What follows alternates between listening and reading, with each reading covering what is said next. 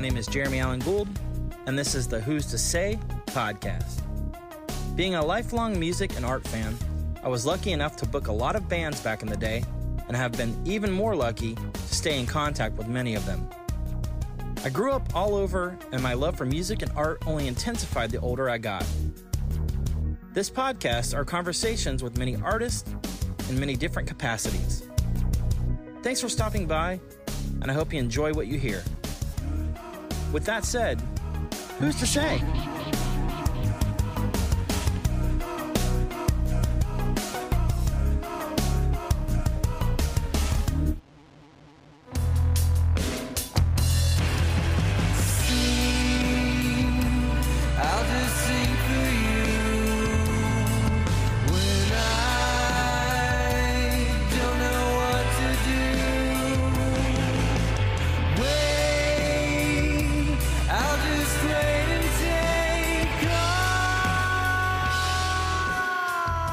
Welcome back. This next episode of the Who's to Say podcast, we welcome the amazing Mark Nix.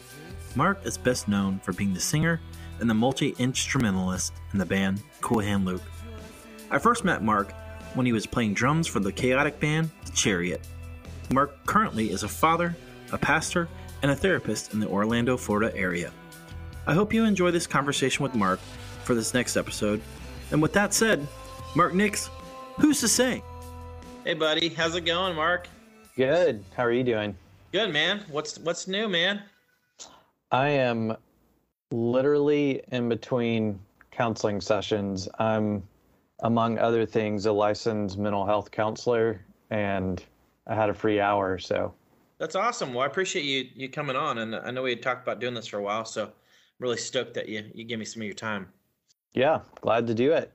Yeah, man. Well, I just wanted to start with, I was trying to think the other day, I kind of catch back up when we first met. I think it was the Chariot show that I had booked in Wichita at the skate park. Is that the right first time? Yeah, I think so. Yeah. Played drums for them. And what tour, was it just a Chariot tour of, I don't know, was it a package? I don't remember exactly. Do you remember? We were probably in between tours, because I know that year we did a pretty long tour with Throwdown, and then a really big tour supporting Underoath. And at the time, I think it was a headline show that we did when we were with you, and it might have been with the Handshake Murders. Yeah, I think it was. Yeah. Yeah, that sounds about right. Which was one of the old guitar players from Esocharis, which, if people don't know who Esocharis is, their singer is now the singer of Norma Jean. Yep. I think Jason, the guitar player, just passed away too. Oh, really? Yes. Yep. Probably about 6 to 8 months ago, something like that. Yeah, I reached out to Brian, the other guitar player, when it happened. Yeah, I don't know what happened, but it just kind of was a sudden thing. So it's awful. He was a sweetie. He was like one of those gruff sweeties, just total gnarly dude, but he was awesome. So anyway, and then, so I know I booked you with Cool Hand with Acidy's Burn too, I think. Mm-hmm. Yep. Like at the Eagles Lodge. Was that the only 2 times, I think? It might be. You're one of those people that I feel like just knows everybody, and so it's almost hard for me to pin down exactly when and where we've crossed paths, because I've sort of known you from afar for years. But I think those are the only 2 shows that you promoted for us. Yeah, I remember it was Acidy's Burn. I think it was like Oceans Firing or something like that. Some band like that. I can't remember right offhand, but yeah. But yeah, that's awesome. I remember those vividly. There's certain it's funny because I did so many shows, but it was like there are certain ones that are still lodged in the memory, and that's one of those. That was amazing. How did that tour go? It was good. It's funny, many of my Cool Hand Luke memories are colored by what I was going through at the time. And I was just super depressed. Hmm.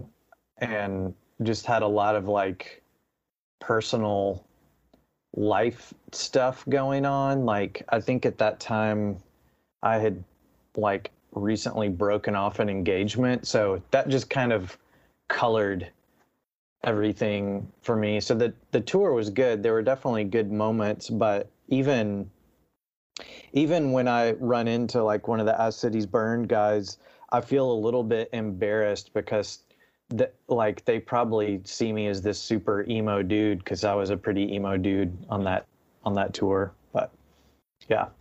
That's awesome. I just ran into Aaron at a Furnace Fest for the other day, so it was nice to see him. Yeah. But awesome. So let's go back a little bit. I know you probably done this a couple times on some podcasts, but just maybe a brief history on kind of how you got into music and put you on this path. Yeah. So I grew up in Nashville. A lot of people assume I moved there for music, but I just was born there. And my parents are from like the country, like grew up poor on farms, like an hour outside of Nashville. And so I was raised very much like a Southern man, like hunting and fishing and NASCAR and stuff like that. And I had an older brother who was in all that stuff, and I tried to be into that stuff, and it never felt like me, but I was just like, well, this is what guys do. And then probably when I was in like 6th grade, I heard Led Zeppelin, and I was like, holy crap, that's what I want to do. Yes. So I became obsessed with like Led Zeppelin and particularly John Bonham and drums, and started just kind of teaching myself to play drums on like cardboard boxes while listening to cassette tapes of Led Zeppelin. And also my older brother was in marching band, and so like when I was in middle school, every Friday night we'd be at high school football games, and I would just like stare at the drum line, and I thought it was the coolest thing ever. And so it became so I had kind of like this rock drum thing and then this marching drum thing, and both of them were like, that was my world. That's what I wanted to do. And so I ended up working real hard and making the drum line, and it just so happens it was one of the top like drum programs in the nation. So it was like, if you stuck with it, you were going to become a good drummer. So I did that all through high school and beginning with college. And then my freshman year in college, it was literally, I think, the last week of school. I went to well, I thought I was going to hang out with this girl, but it turns out she invited me to this thing that there was like literally like 50 people at, and I didn't even like get to talk to this girl, but I got introduced to Brandon and Jason, and they were like, hey man, you want to play drums in a Christian punk band? And I was like, nope. Because I didn't grow up with Christian music, and I just thought it was all like, you know, Amy Grant and Michael W. Smith, yeah, stuff like that. And frankly, I went through like a punk phase in high school, but it led me more toward like Fugazi and stuff like that. So just the idea of like, you know, MXPX or something like that wasn't that cool to me. But something compelled me to call them a couple weeks later, and Brandon and Jason, so Jason played guitar, Brandon played bass.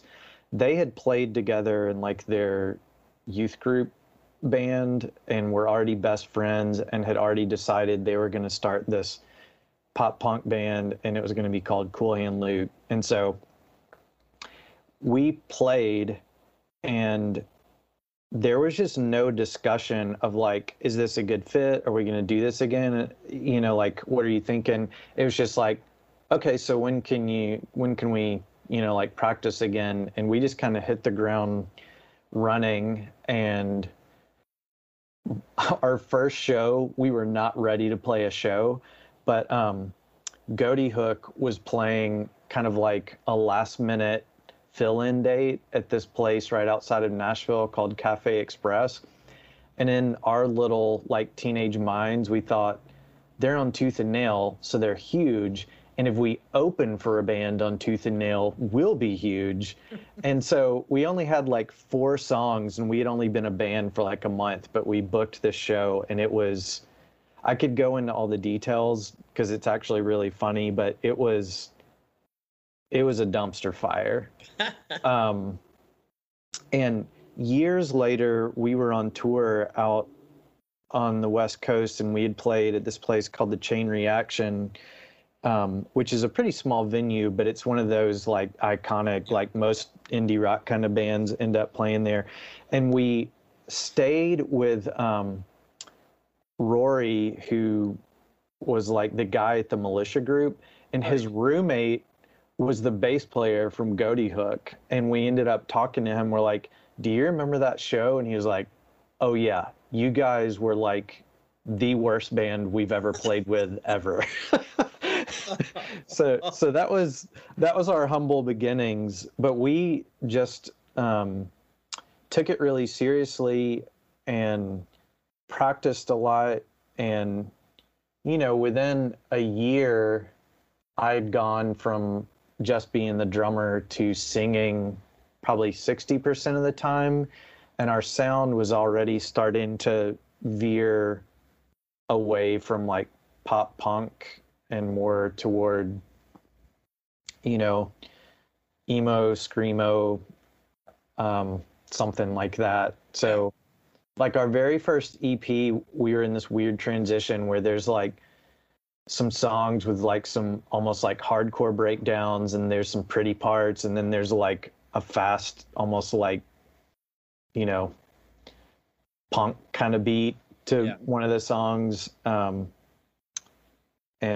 then I guess it just continued morphing more and more over the years. Yeah. Were you writing most of the songs then, or was it a collaboration, or like how was that going?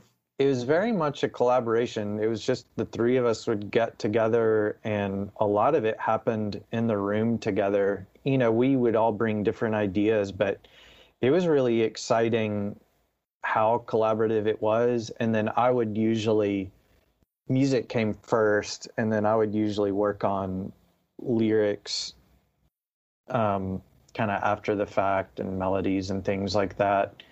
And that's the way it was for several years while it was the 3 original members. And then at some point I started kind of teaching myself to play piano so I could have more melodic input. So I would come in with piano parts or things like that, probably 5 years into it. Yeah. I think by the time you booked us, I was mostly playing piano live. I think you were. And just a little bit of guitar. Yeah. So when you first started the band, did anyone else, were you de facto singer, or was it like, did you just have the best voice, or how did that? No, I mean, Brandon, our bass player, was the singer. And if we had gone for the whole like punk thing, he probably would have been the guy. He kind of had like, it's funny, I listened to like the old stuff that Brandon sang on, and he sounded like some of the shoutier parts on like old Get Up Kids or something like that. Yeah. Oh yeah. But when we started doing more melodic things that I guess required a little more range of emotion, I don't want to say like, I mean, I frankly wasn't a good singer. I think I got better, but there really wasn't a discussion. I think I just started stepping up to the plate more and saying like, hey, I got an idea here. And Brandon was never territorial about it. So it's funny that I don't remember there ever being a discussion about like, hey, Mark's the singer now, right? It just slowly happened. What's funny is I do remember, probably 2 or 3 years into us like touring pretty extensively, and I was already established as like the singer of the band. Brandon and Jason, after a practice one day, sitting down and was like, basically like, we don't think you're a very good singer, and we kind of want to be an instrumental band. And I was a little bit blindsided by that. And the funny thing is, I don't remember how I responded to it, but I don't think we ever talked about it again. Wow. So it's funny. I'll have to talk to them and see what their memory of that is. So I don't know if they were like, man, that conversation did not go well at all, and Mark didn't get the clue. But for whatever reason, I kept plugging away, being I love your voice. I think it's incredible, honestly. Well, thank you. Yeah, man. It's what so back on I guess continuing with this. If you I just asked, I had Eric Collins from Denison on the other day, and I just popped in my head. What's your favorite song you wrote with Cool Hand Luke? What's your favorite record you wrote? Just curious, kind of the ones that if you could cherry pick the ones, which ones are you the most proud of, I guess I should say. Yeah, I think overall the album that I'm most proud of would be Of Man.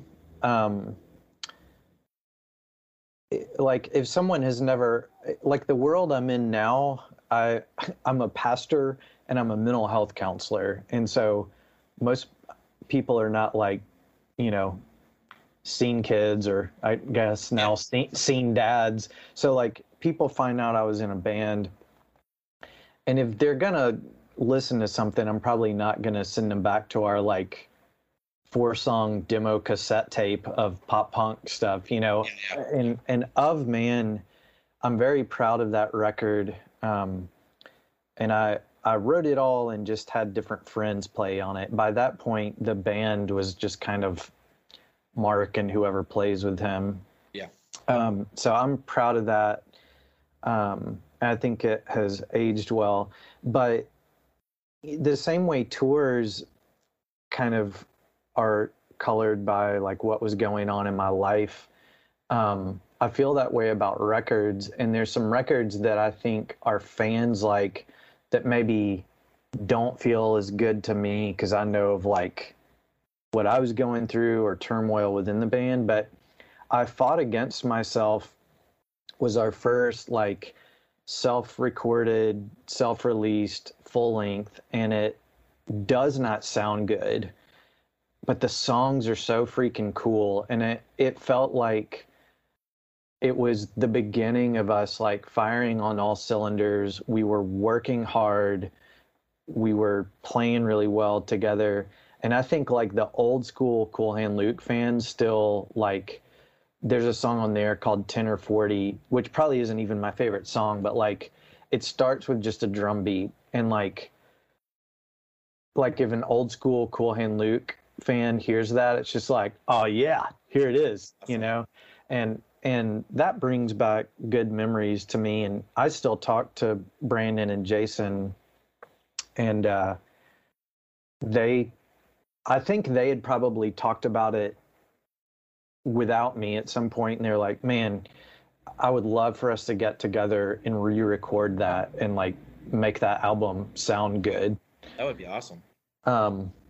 Yeah, part of me thinks that would be really cool. Part of me thinks if we're going to put that much time and effort into something, I'd rather create something new. But then like when I hear in my mind, the record sounds really cool, and then I hear it and I'm like, oh, that sounds like crap.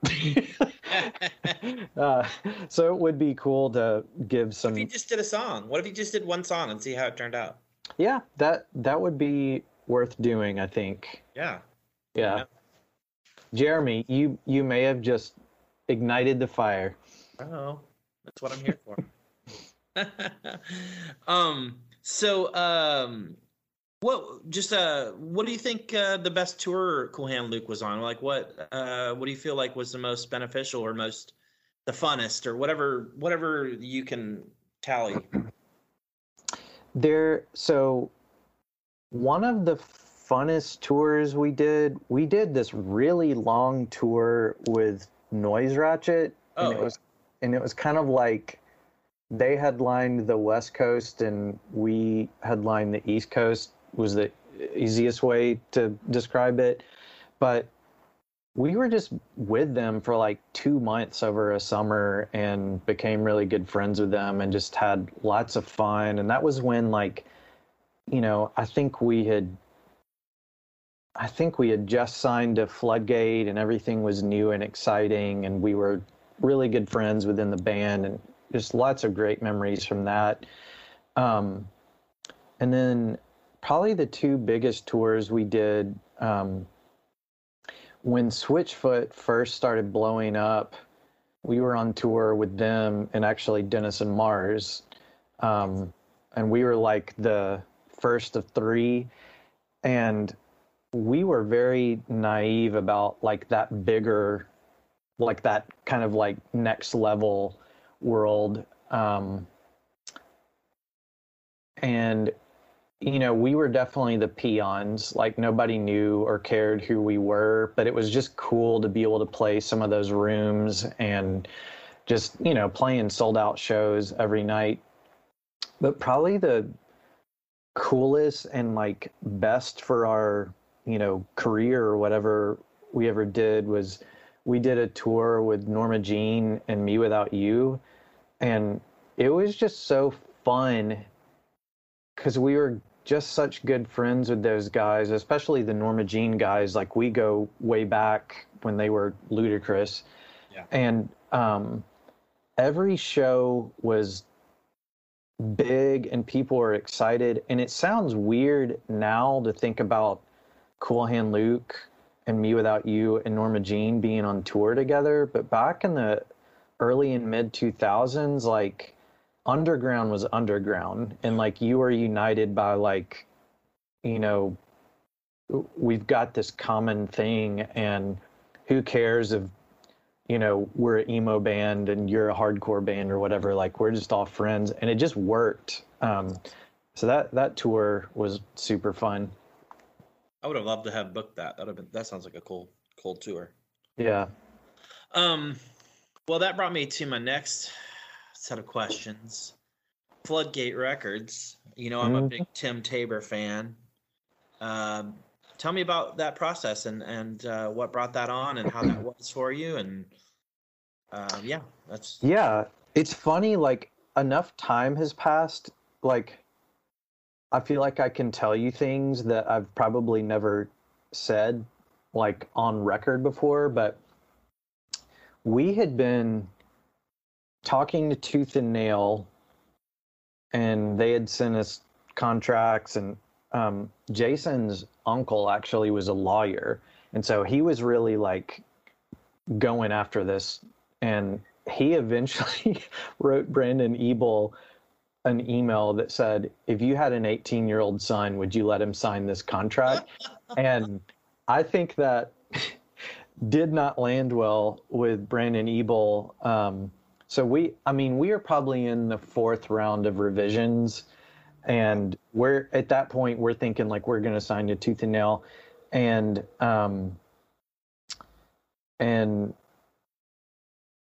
so I later found out we were blacklisted. Like it was just common, like no, like to all the like, you know, AR guys, like Cool Hand Luke is blacklisted. Like nobody try to sign them. But we also had been talking to Atlantic Records, which is really weird because this was around the time that like POD was really big, and Atlantic and some of the other big labels were starting to like sign some like kind of indie Christian bands and get them to cross over. And we actually ended those talks because ironically the guy we were talking to, he asked if I would be willing to start being a front man and stop playing drums live. And we were all like punk rock, and we're like, we're not selling out, and all this stuff.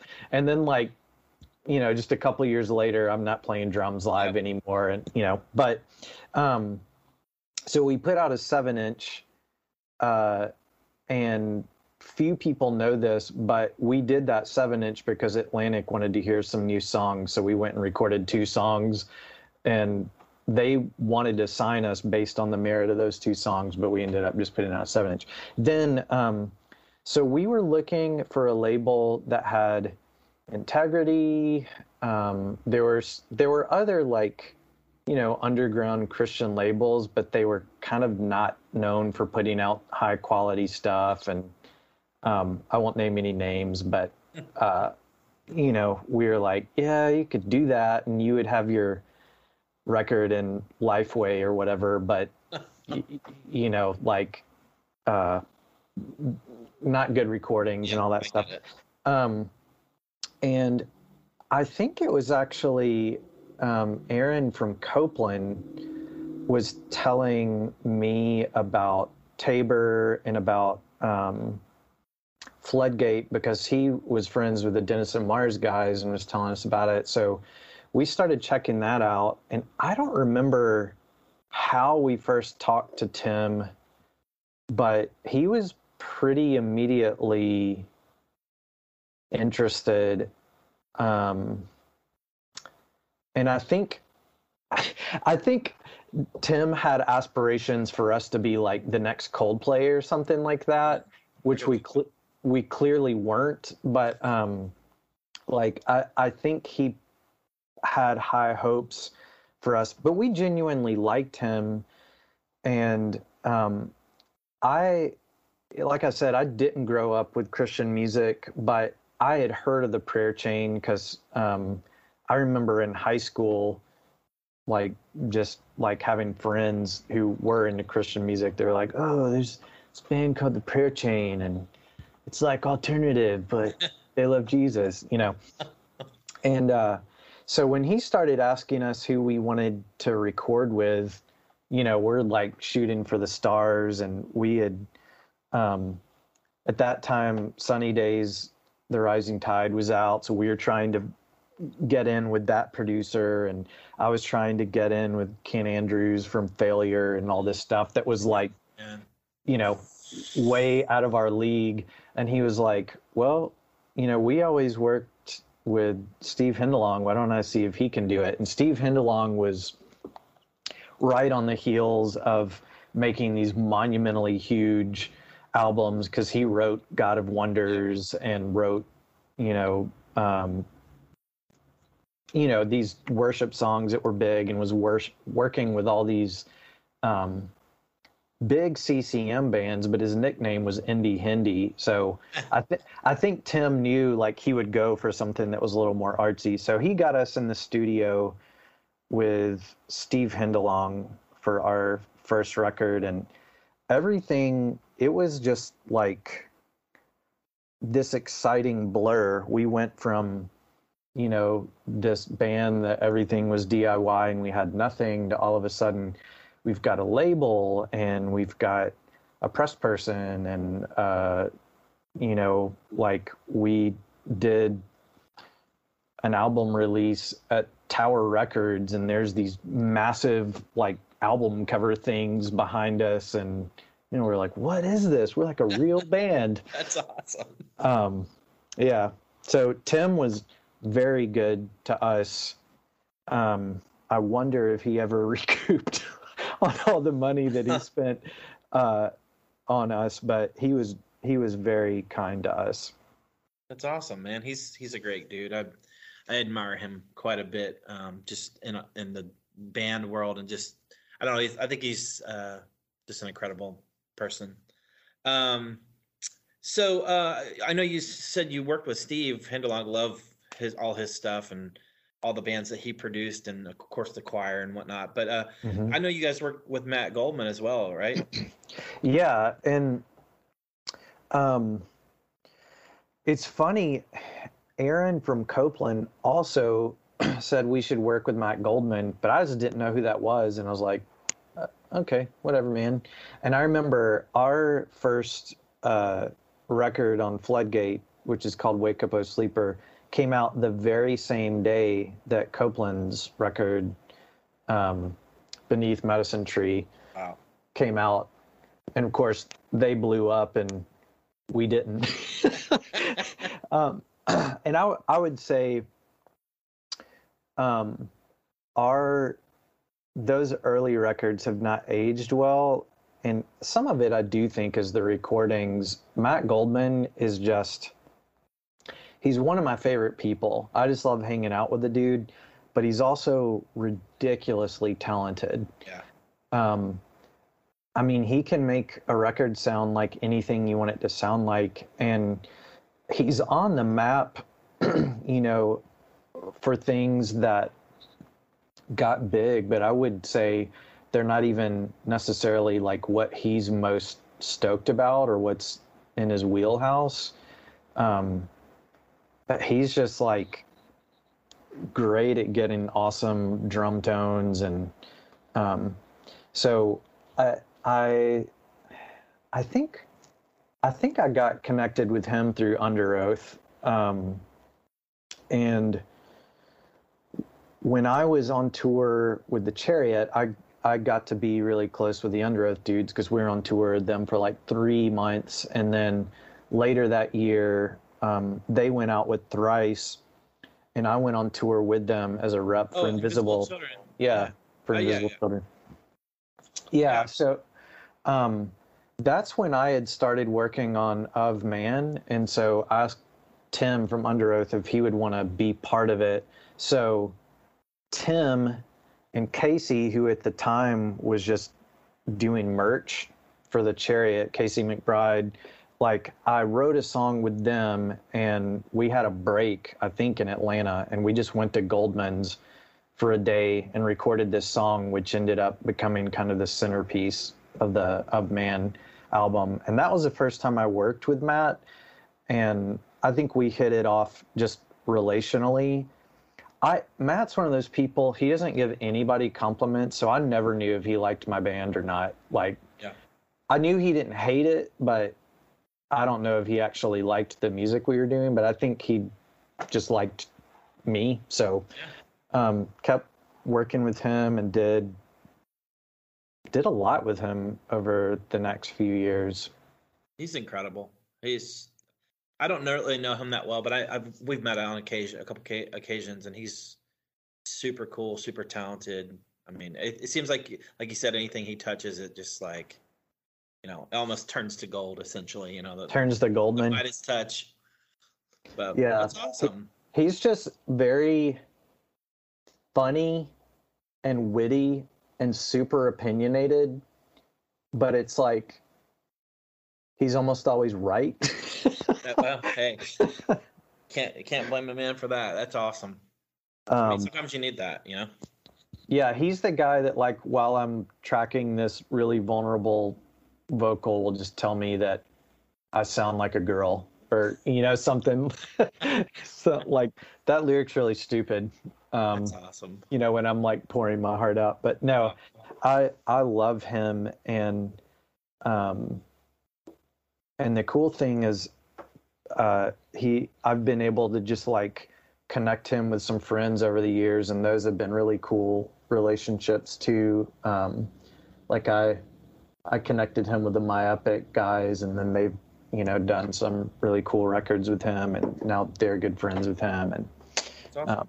Yeah, that's really cool.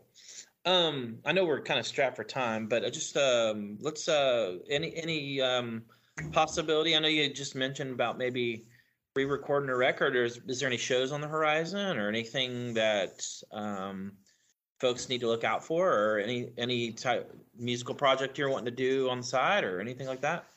Well, I would say probably not any shows anytime soon.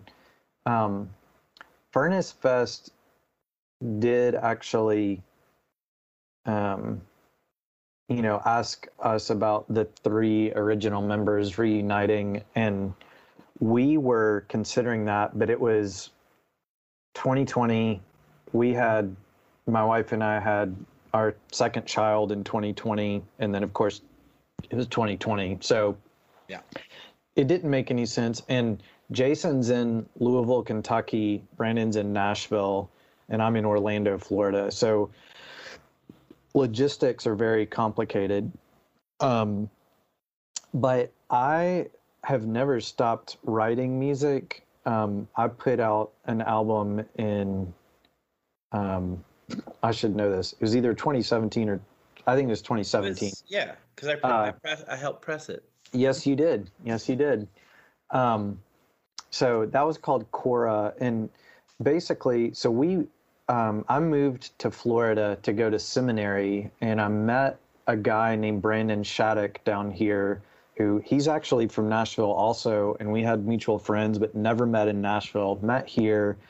He ran a recording studio, and I started working with him. He's just become a good friend. He's an incredibly talented engineer, incredibly talented musician. And so I wrote that Cool Hand Luke record and basically just had him play guitar and bass on it and did everything else myself. And we did it at his studio. And in the years since then, I've recorded more stuff. I have some finished songs that I just haven't released. And I'm trying to figure out, do I want to just release some singles, or do I want to put out an EP, or do I want to, record a few more songs and have a full length? And the thing is, I've got 2 young kids. I'm a full-time pastor. I'm a counselor. I just don't have the margin for the business side of things, and there is no team. It's not like I have a label or bandmates or a manager or anything like that.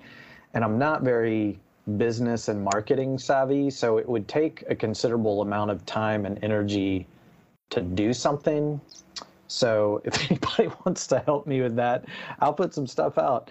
But I'm still writing a lot and demoing a lot, and I just kind of think I'm always going to write music and release it when I can, and it'll probably remain under the Cool Hand Luke moniker. One thing that a lot of people don't know is I listen to metal a lot, and so I have kind of a metal project that I've got some stuff, and I'm not even going to tell you what the name is, because I've decided when it comes out, I'm not going to let anybody know who it is. I freaking love that, actually. So I do that, and then there's like neoclassical kind of stuff with like, droney strings and guitars, and like I can't make up my mind what I want to do, but I just love music. And I think the biggest thing for me over the past 10 years is music went from being my job to now it's just a privilege when I get to do it. So I have far less time to do it, but I appreciate it so much more when I get to write music or even help play on other people's records. So I'll keep you posted. Yeah, I would love that. Actually, when we talk later, I'll tell you, I had an idea back in the day of like a metal band with a name that was hilarious. Anyway, I'll tell you about it later. It's funny. It's kind of similar to that. That's awesome, man. That's really cool. Have you, just on a side note, have you played on anyone's records lately at all, or like been able to do that at all? I've played on some smaller projects here. The last thing I did, there's a friend here who it was a solo project and it's become more of a band, but it's called Windwords. And I played drums last year on a couple songs on that, and there's some things here and there I'll play keys or sing something on, but nothing big lately, because I just have not had the margin to do anything like that. Oh, no Sandy Patty records? No Sandy Patty unless she wants like a metal side project. Quick Sandy Patty. That's good. Well, anyway, listen, I let's do a part 2. Let's catch up here in the next 6 months or so, and we can do a part 2 and kind of catch up on some older stories and delve a little deeper. So yeah, I really appreciate your time, Mark, man. It was so cool to see you, and I'm hope to see you soon when I'm down that way. Yeah, I like I said, not many people in my world now know me from the Cool Hand Luke days, and the fact that anyone still cares just means a lot to me. So it's kind of fun to go back and think about those days and be able to talk about, the music and the memories and all that stuff. Well, cool. Thanks so much, Mark. I really appreciate your time, dude. Yeah, we'll talk soon. All right, man. I'll talk to you soon. All right. Bye-bye. Bye. I'd like to thank you for listening to this episode of the Who's to Say podcast with the incredible Mark Nix of the band Cool Hand Luke. I'd also like to thank Mark for taking the time to have this conversation in the midst of his busy schedule. The links of Mark's bands will be in the show notes below. The next episode will be a blast from the 90s emo past. With that said, who's to say?